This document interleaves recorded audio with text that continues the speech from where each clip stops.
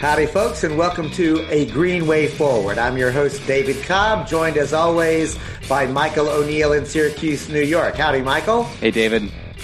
And folks, I'm really excited because tonight is open lines. That means we'll talk about what you want to talk about here on A Green Way Forward.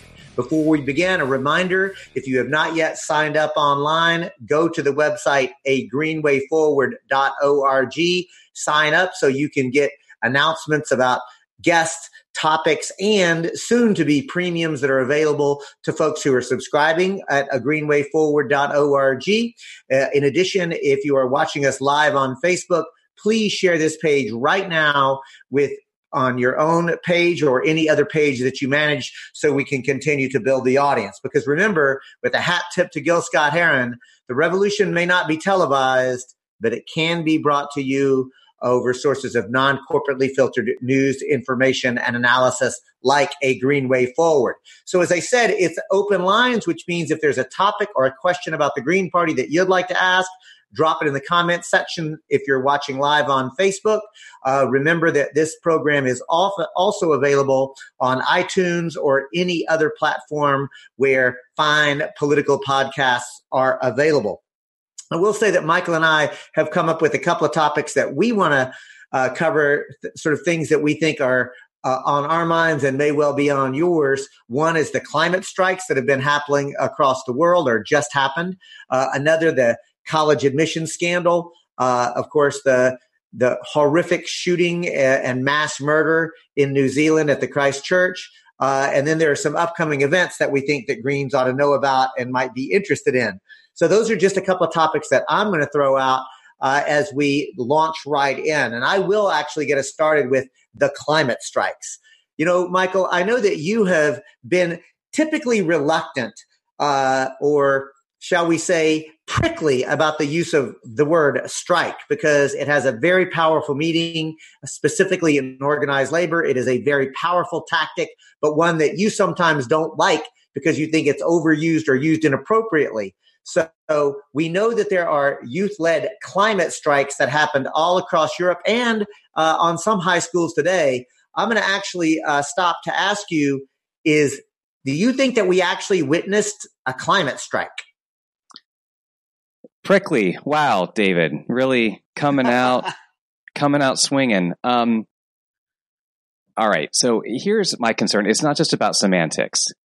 The strike in terms of a supermajority of workers walking out of a job site or a number of job sites and shutting down production is one of the most powerful weapons that working people have in the fight against capitalism. It's arguably the most powerful weapon. Hey, I'm glad you made that correction because I was going to suggest there is no more powerful weapon non-violently that we have. Right. And so, and the thing is a strike, if you do a strike halfway, it's not really a strike. And actually you end up putting a lot of people in danger. If you commit to a strike and you publicly commit to a strike and you actually don't have the worker participation and worker solidarity and commitment to what it takes to really commit to a strike and pull it off, you can really ruin a lot of people's livelihoods and lives. So that is why I think we should exercise a lot of care around the use of the word strike, and that when we use the word strike, we know what we're talking about. Having said that, regards to youth climate strikes, I mean, we're not talking about a traditional workplace environment or how we typically think of workplace environments. I mean, schools are a site of social reproduction, and they are a site of labor in the form of the people who are working and teaching at the schools, but also the students are participating in a kind of labor. And also strike sounds better than walkout, right? Than student walkout. So I don't have an answer for what we should call the youth climate strikes aside from a climate strike. But I do think it's worth noting what we are talking about when we use that word. And I appreciate you, David, bringing that up. But I think that the climate strikes that were demonstrated around the world were a hopeful sign of youth militancy around this issue and making their demands to the generations who currently control the levers of power. And, you know, what a demonstration of youth power it really was, because I think it was, in fact, a climate strike precisely because these were students basically walking out of classrooms. And to put a fine point on it, 1.4 million young people in 123 countries literally either skipped school or went to school and then walked out to demand policies that actually address the climate crisis. This is probably the largest environmental protest that the world has ever seen so far. And I really appreciate what Swedish activist Greta Thunberg said, quote, "This movement had to happen because we didn't have a choice," she said. "We know there is a climate crisis. We know because everything we read and watch scream at us that something is very, very wrong and adults aren't doing anything about it," end quote. So Thunberg is 16 years old. She began skipping school to strike in front of Sweden's parliament in August. Students in other countries began to follow her lead. She's begun to get media attention. And what gets me, Michael, and what is making me so inspired by Greta and these other young people is she's not backing down. She's not allowing the powers that be to control the messaging, as frankly we're seeing happen in the U.S., especially around the kids after the Parkland shooting, who basically began to immediately parrot Democratic Party talking points. The strikes in other parts of the world, these climate strikes, are something different, which also leads me to ask, why weren't these strikes as large, as big, and as well publicized in the U.S. as they were in Europe?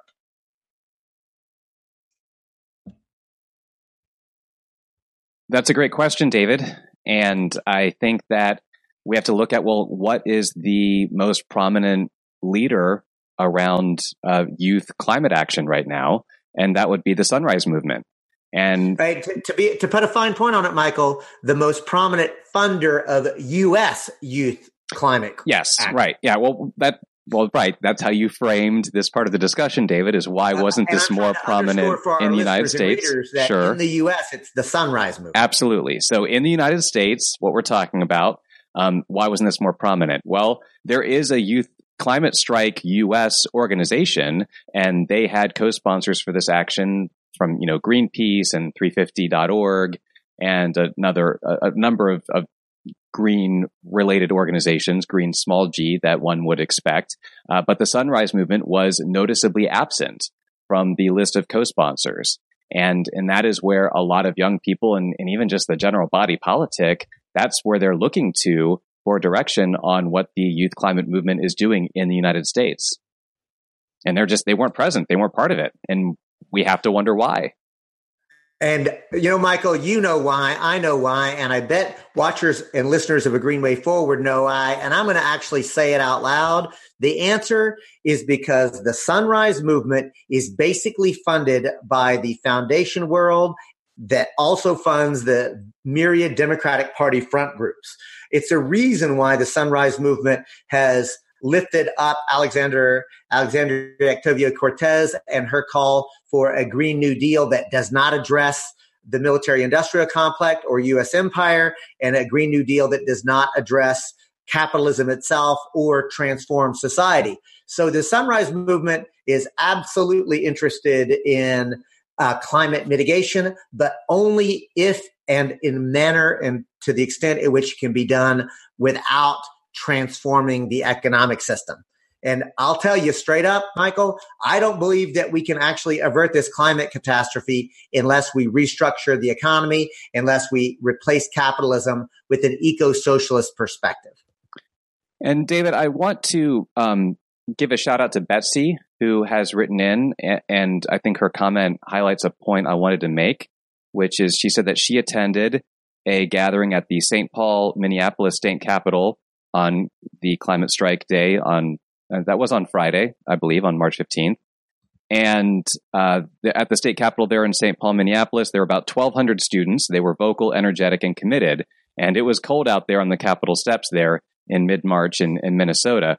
So we want to certainly lift up and praise all of the organizers and participants in the United States who used the Climate Strike Day of Action to make demands on this critical issue. We are by no means trying to diminish your accomplishments or your efforts.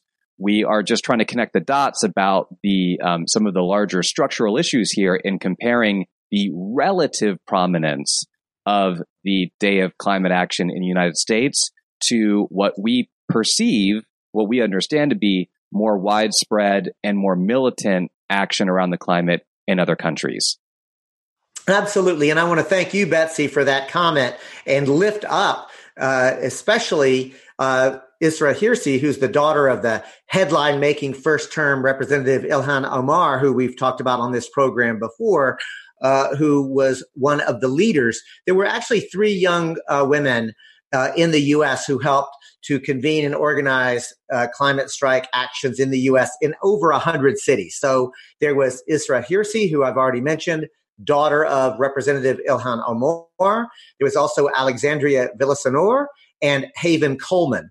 So there are people actually doing the work who are, in fact, militant, who are courageous, who are bucking the system. And I guess this is the thing that makes me so excited. And I don't mean just excited like rah-rah for my team, but like really intellectually on pins and needles, because here's what I'm seeing, folks. I'm seeing late-stage capitalism and the inherent contradictions that are associated with capitalism are becoming more and more acute. The system is going to break. It is, in fact, breaking down. And as that happens, I believe that we're going to have a choice in the next decade. Do we embrace eco-socialism or do we descend into fascism? So that's not exciting in the sense of, oh, how fun. It's exciting in the true sense of the word, like, oh my God, we are living in a moment of extreme activity. We're going to either be eco-socialist or fascist. We'll know what happens in the next decade, which we'll live in. And not but. And as we think about that incredible pressure, it is also manifesting in both the Democratic and Republican Party. The level of polarization that's taking place. Anybody who's watching is realizing that the political parties in the United States of America, the fissures are getting wider and deeper. They're literally fracturing. I don't know for certain whether the Democratic Party actually becomes a party of FDR and what I'll call social democracy, or whether the neoliberals continue to control it until it's completely irrelevant. And that's exciting too, because we don't know what's going to happen. So when Michael talks about creating the larger context and sort of connecting the dots, I think that we're talking about dots that are not merely intellectual curiosity, but this is a deadly game that we're playing. And I'm proud to see so many Green Party people who are actively involved and who have made that first important step, which is to break from the neoliberal controlled leadership of the Democratic Party to create our own institutions. Yes, David, existential terror and anxiety is a kind of excitement. It certainly does get the blood pumping. It can certainly clarify one's focus. And yeah, I agree that something that's going to be interesting is as Sam Gindin and Leo Panitch, which are 2 writers and leftist theorists that I really enjoy, they talk about how, capitalism already circumvented and defanged the New Deal form of social democracy. So we can't count on just being able to roll back to that because they already know how to defeat that. They've already worked that out before. So we will have to push through to something new. So when people talk about, kind of social democracy Green New Deal versus an eco-socialist Green New Deal, it's not just a matter of half a loaf of bread is better than none. We should just settle for a social democracy Green New Deal. I'm not even sure that's even going to work because we're dealing with a different set of capitalist forces than workers were facing in the 1930s. And that New Deal that they won was already defanged and diffused by the late 1970s. It certainly was, Michael. And what we actually saw from that defangment is actually why neoliberalism actually sort of emerged and became the next thing. So, to me, like I follow this work and I study both history and I study social movement theory, not so I can be a better movement trivial pursuit player. I do these kinds of studies so that we can actually understand what the heck is going on so we can make better plans today to win. Because when I say I'm a revolutionary, it's not rhetoric. It is sincere. It is truthful. And I'm not agreeing out of some sort of naive hope. I'm agreeing out of cold, calculated analysis about how power operates and what power is willing to do. Because I got news for you. I genuinely believe that the leadership of the Democratic Party, the neoliberals who actually control it and their major funders, would rather destroy the Democratic Party than allow people like me and you and watchers of A Green Way Forward to actually take over that party. I'll go one step further. I think that they would rather destroy the Democratic Party rather than to allow Ilhan Omar, Pramila Jayapal, and Alexandria Octavia-Cortez and Bernie Sanders to take over the Democratic Party. Now, again, maybe I'm wrong. Maybe the Democratic Party will ultimately one day be part of an actual movement for peace, justice, democracy, and ecology. Maybe the Democratic Party can become some sort of transformational thing. But I'll be honest, y'all, I don't think that's possible. That's the reason that I've dedicated myself to creating an independent political party that is independent of both the leadership and the dictates of capital, but also of the funding of large capital and capitalists. Those are great points, David. I'm just queuing up some comments and some questions here. We've got Sandy. Because this is go ahead. Super exciting. Oh, go ahead. Sure. So Sandy writes in to say shared, and that she wanted to give a shout out to the climate strike gathering in Buffalo that happened on Friday, even though she was not able to attend it. So thank you for that, Sandy.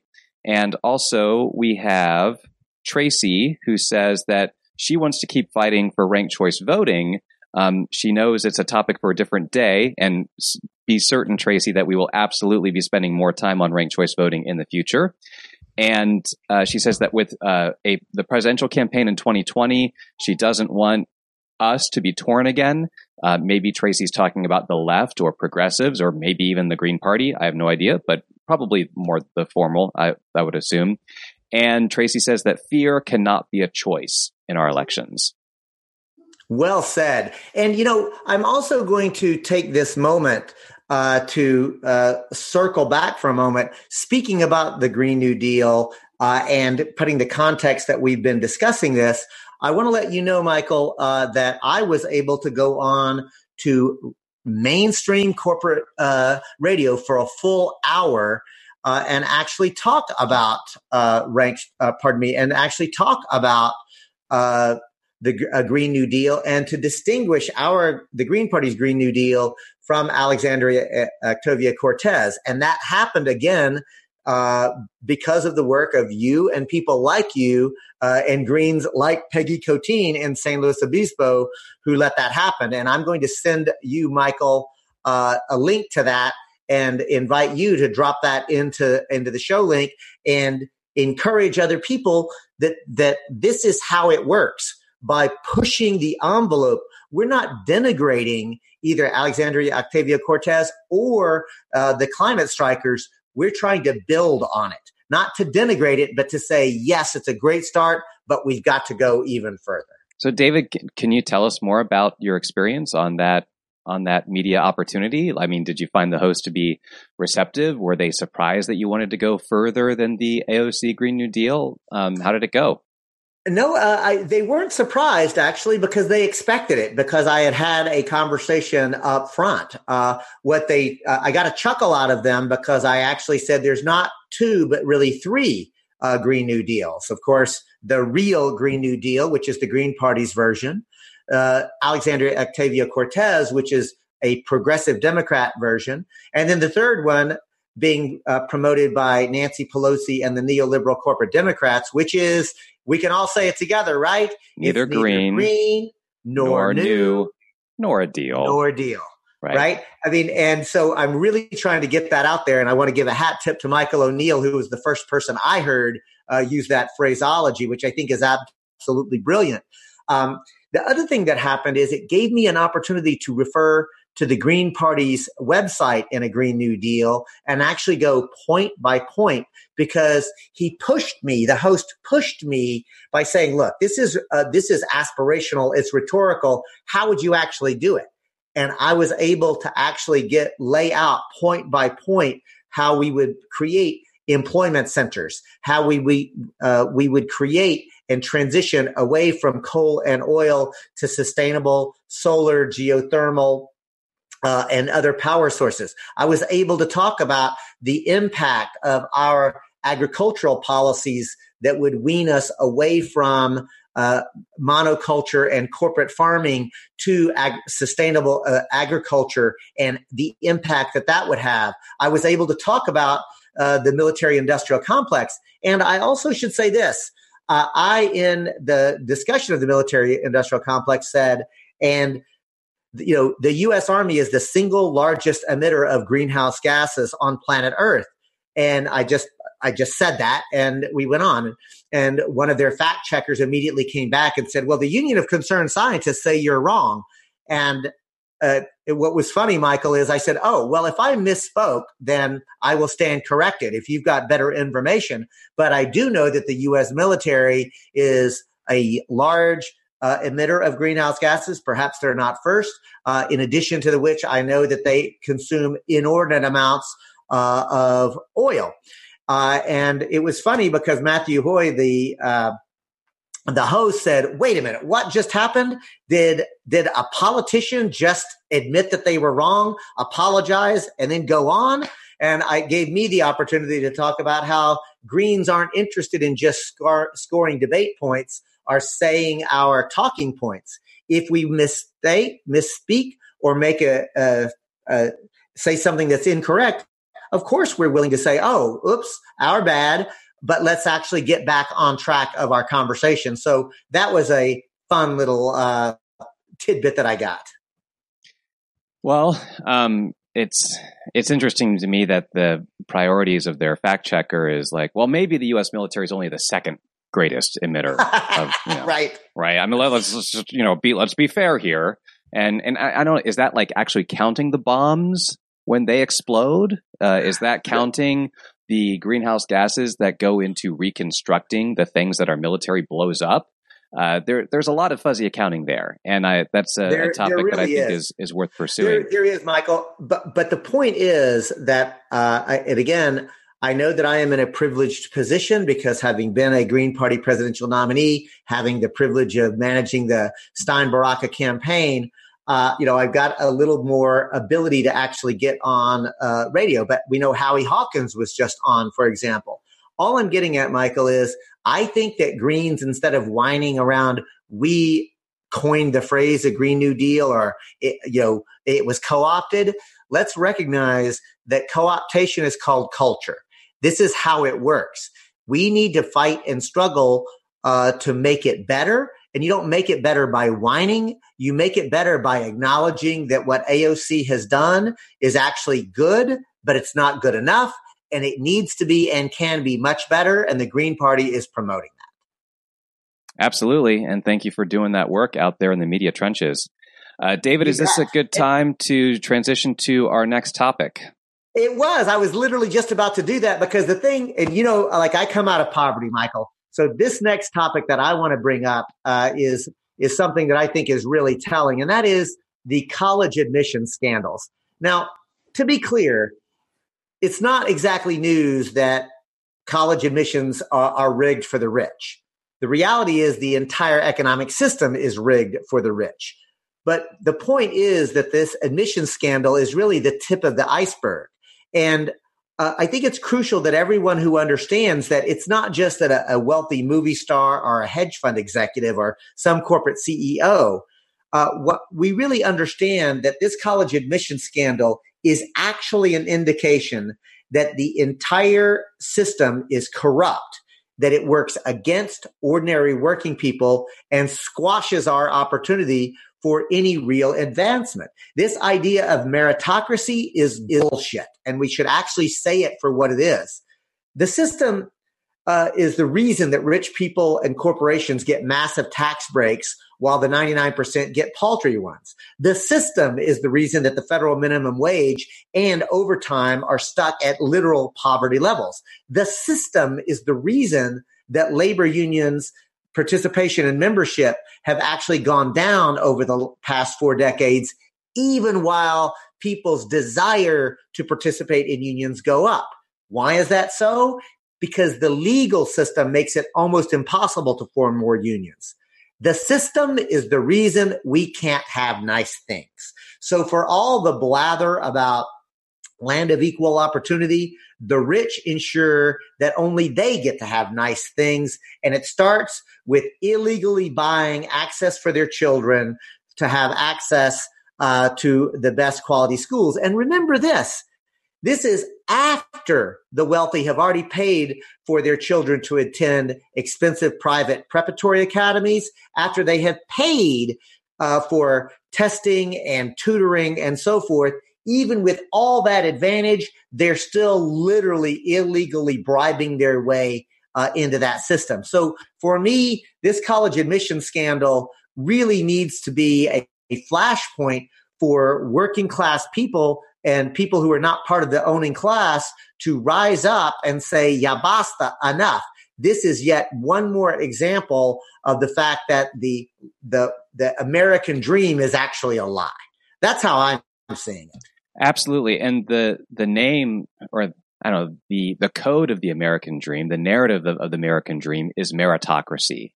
The idea that you will get from the world rewards that are in proportion to your effort and your talent and just the stick-to-itiveness that you put into the system. And this scandal helps expose that even the people who are at the very top of the system don't believe that.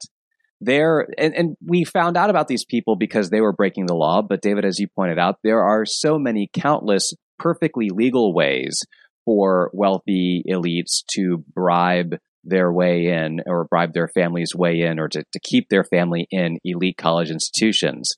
And we know that with diminishing jobs, or more and more of the jobs economy being subsistence jobs, or barely even subsistence jobs, not even jobs that can get you by as a family if you're working full time and even overtime, then these slots in elite educational institutions become more and more precious to families that are trying to get out of poverty.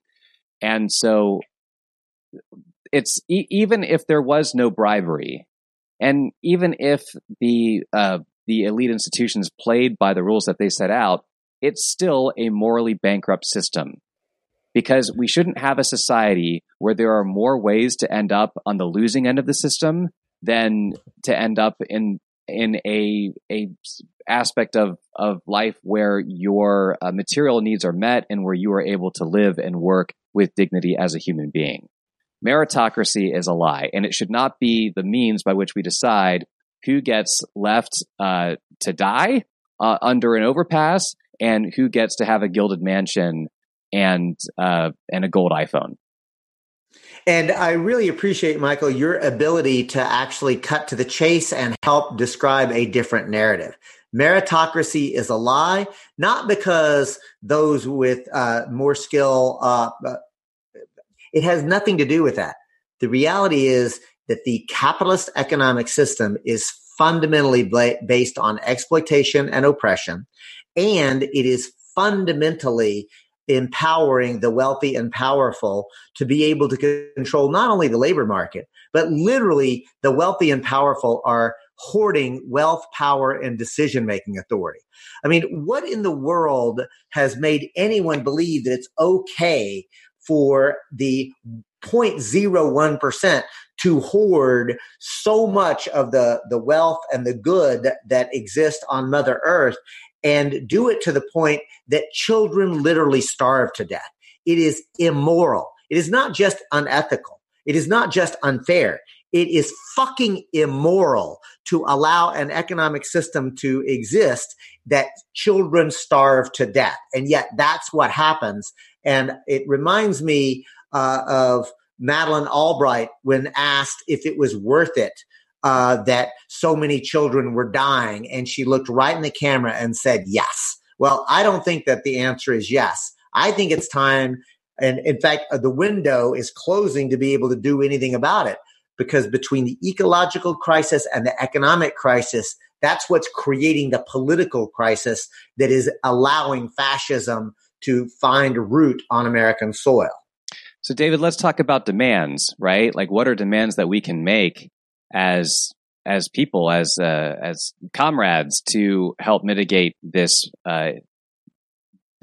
scandal and the underlying structure that the scandal has revealed? Well, for one thing, as Greens, we demand free college, right? We demand free quality public education from pre-K all the way through college. I mean, that's something that we've demanded and campaigned here in New York.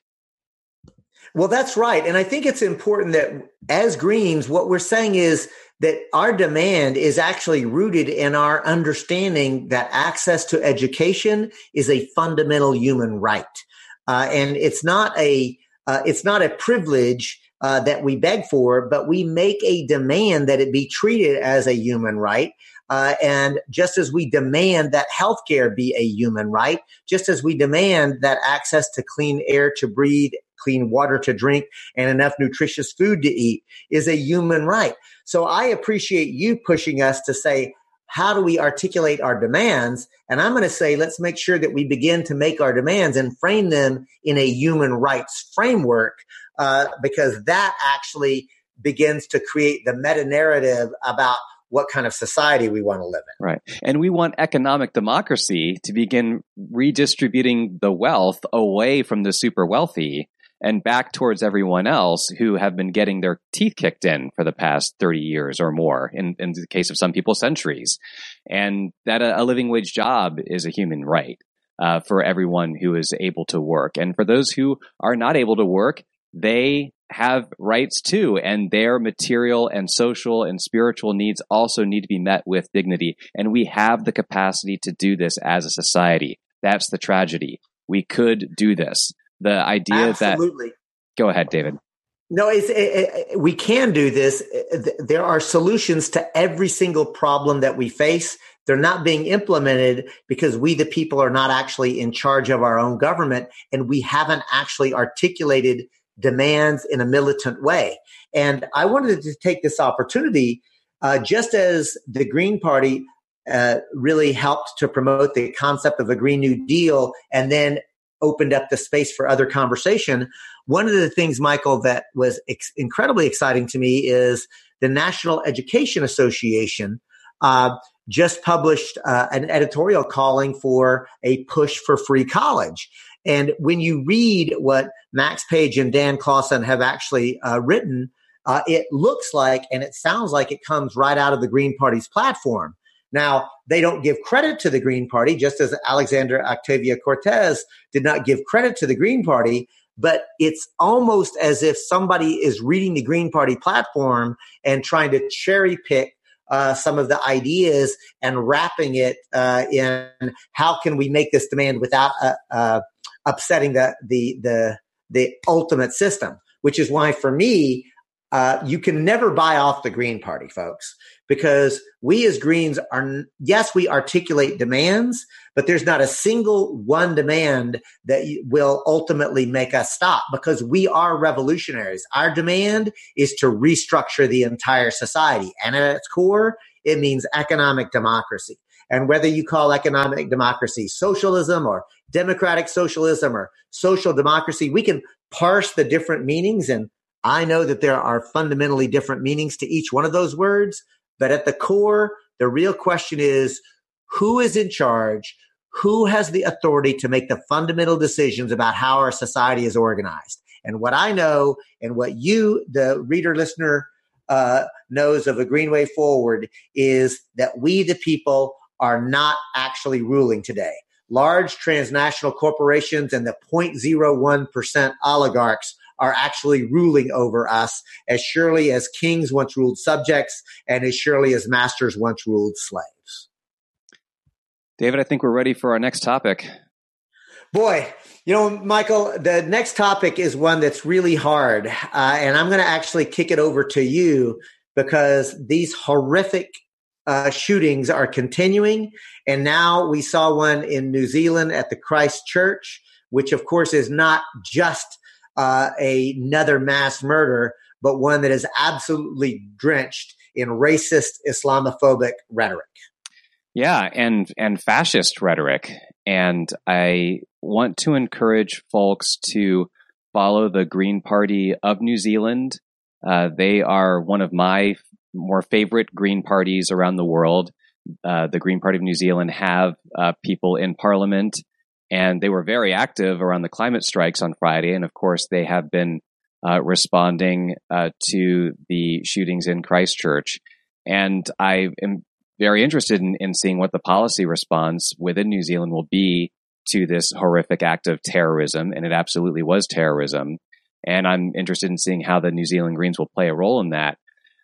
In terms of the terrorist act itself, it's tough because we have someone who clearly designed his horrific act in such a way as to attract as much attention to his toxic, terrible ideas as possible.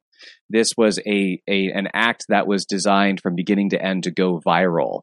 From his shout out to PewDiePie before he entered the mosque, to the document, the 76 or 86 page document that he uploaded before going on his rampage, to the words that he painted on his weapons, and all the photo evidence. It's sickening. It's sickening that someone can, with a couple $100 of consumer video equipment, make a worldwide statement through the language of horrific violence. And this is violence against a mosque. This is violence against a people and a religion that has been repeatedly terrorized around the world by militaries like the United States and all of the countries that have allied with the United States since 9/11 in pursuing an imperialist, racist, Islamophobic war, a global war on terror that, if anyone's being honest, has to admit has nothing to do with the actual group of hijackers and planners who actually executed the World Trade Center and Pentagon attacks of 9/11, 2001. And the feedback loop that we're caught in, and this is critical, this is a feedback loop, it's self-reinforcing, is that we have state terrorism in the form of the global war on terror and the unlawful imprisonment and torture of Muslim peoples and the constant bombings of countries that are predominantly Arabic or Muslim. And then we have, so that's the state terror aspect of it. That sets that paves the way for the non-state terrorist actors like this psychotic individual in Christchurch, New Zealand, or Anders Breivik, or any number of the neo-fascist, white nationalist, white supremacist individuals or groups and enclaves that have carried out non-state terrorism since the global war on terror began. And Michael, yeah. I really want to underscore, thank you for that incredibly astute observation. And let's be clear, not only is this gunman a racist fascist, but in his manifesto that he put online, he described Donald Trump as a symbol of white supremacy. He described the far-right extremism that he saw in the United States as his inspiration. He literally points to what he's seeing in the U.S. That inspired him, and not just U.S. fascists. There is a global fascist movement, and it is getting larger and stronger. And the only way we can ultimately defeat fascism is to restructure society so that fascism no longer has a reason to exist. Absolutely, and we have to be clear about calling out the state terrorism and the policies of our nation and other nations that are explicitly or implicitly Islamophobic or racist or white supremacist, or all of those things together.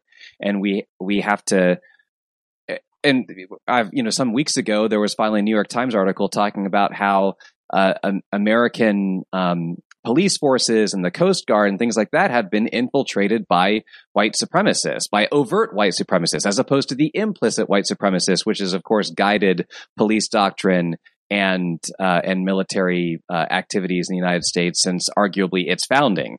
But there's a few different angles we have to attack this from. And one angle I'm going to attack it from, David, is that we've got someone, I'm not going to say his name because I don't want to credit him with this, but we have a comment that I want to name just so that we can call attention to banning it. This person said, the New Zealand attack may be considered a defense of Western civilization against many centuries of Islamic terrorism. Well, that is utter and straight BS, and we reject that, and you're about to get the ban hammer. But to just refute that, number one, I think as Gandhi said, Western civilization sounds like an interesting idea if they ever tried it. Right. And when you say Western civilization, what you really mean is white supremacy. That's what you really mean. And we don't deal in dog whistles here on A Greenway Forward. And centuries of Islamic terrorism, white supremacists and their nation states and their capitalist system have been dominating the world for a couple centuries now, more? I mean, that is what has led us to the brink of climate catastrophe and economic catastrophe. So the only defense that we need is against the evils that David has pointed out here a number of times on this broadcast, the original sins of American empire, of racism, misogyny, capitalism. And is white supremacy grouped in with the rest of racism, David, or have I missed any? No, I think that's fair enough. Yeah. So anyway, you take over, David, while I give this guy the ban hammer. Yeah, please do. And I also will take this opportunity to lift up Mel Figueroa and the Green Party of California that actually created a specific position for the Green Party of the United States National Committee to consider, and that was to take an explicit and unequivocal position of anti-fascism. And the Green Party of the United States, to my knowledge, is the only political party that is running candidates for office that has been acknowledged by the Federal Election Commission as a national committee. We are the only political party to take an explicitly anti-fascist position. And it occurs to me that we ought to actually name the fact that Antifa means anti-fascist. And so really the question is, if you're either anti-fascist or fascist, there's really not a way to be a little bit against fascism and a little bit for it. I'm reminded of the cartoon that has the fascist with, death to immigrants and other horrific language on their billboards. The other side that is mobilizing people with a sign that says justice for all, and somebody in the middle saying, hey, can't we just compromise here? The answer is you can't actually compromise. And I remember a time, I'm old enough to remember, when everybody was anti-fascist because we knew that fascism was a horrific ideology. We rejected it as a people categorically. And the fact that we're no longer doing that is actually pretty problematic. And I want to thank you, Michael, for putting that comment out just so we could excoriate it. And I want to thank you for the good judgment to ban a closeted white supremacist who were trying to use our comments to spew that hate. Because I'll tell you, I am absolutely a believer in free speech. But as a lawyer, I know that there is a difference under law and ethics and common damn sense between free speech and speech which is designed to incite violence against others. You do not have a right to incite violence against others, and fascist speech, by its definition, is about inciting violence against others, and we will deplatform that speech. There is no room for it on a Green Way Forward. There's no room for it in the Green Party. David, I think we should maybe end on a high note, and I want to take a suggestion from the chat that we talk about Egg Boy. Have you heard about Egg Boy, David? I have, and this is what I know, and I hope that it's true. Mm-hmm. Did somebody actually crack an egg on the head of a right-wing member of parliament in Australia? Yes. Last weekend, I'm reading from rollingstone.com right now. Last weekend, an Australian teenager won the hearts and minds of people all around the world when he cracked an egg over the head of Fraser Anning, a far-right Australian politician who implied that immigration and Muslim fanatics were responsible for the shooting in Christchurch. His name is William Connolly. He's 17 years old, aka Egg Boy. And he has further endeared himself to the public by announcing that he will donate most of the proceeds of a GoFundMe page that was set up in his honor to the family members of the Christchurch shooting victims. The GoFundMe page was created to help fund Connolly's legal fees after he was arrested for egging Fraser. So good on you, Egg Boy. And that is. And I want to tell you this, Michael. I'm going to make a judgment call, and you can chastise me later for not following process. Let's do anything and everything we can to get William Connolly on this program and have a conversation with him. What do you think? We can always reach out. Let's do it. And folks, any of you who have access to any channels by which you might help us get in contact with William Connolly, aka Egg Boy, please help us out. All right, David, anything else that you want to talk about here? Listen, very quickly, there are a couple of upcoming events that I want to give a shout out to. Remember, April 1st through 5, the Green Party of the United States is, through its Women's Caucus, is doing a lobby day to get money out of elections. The annual national meeting for the Green Party of the United States is July 25-28 in Salem, Massachusetts. And I and other Greens are organizing an eco-socialism conference by Greens for Greens in Chicago, September 28th. So there's a lot of exciting stuff happening. We'll go deeper on each one of these things on programs as they go forward. As always, I want to thank Michael O'Neill. I want to thank you, the viewer listener. Remember, we're getting larger, stronger, and better organized because of people like you. Keep on keeping on. Peace. A Green Way Forward is broadcast live on Mondays at 8 p.m. Eastern Time from Dr. Jill Stein's Facebook page. Subscribe to our podcast and e-newsletter at agreenwayforward.org to make sure that you never miss an episode. You can also find us and rate us on iTunes, with more podcast platforms being added each week.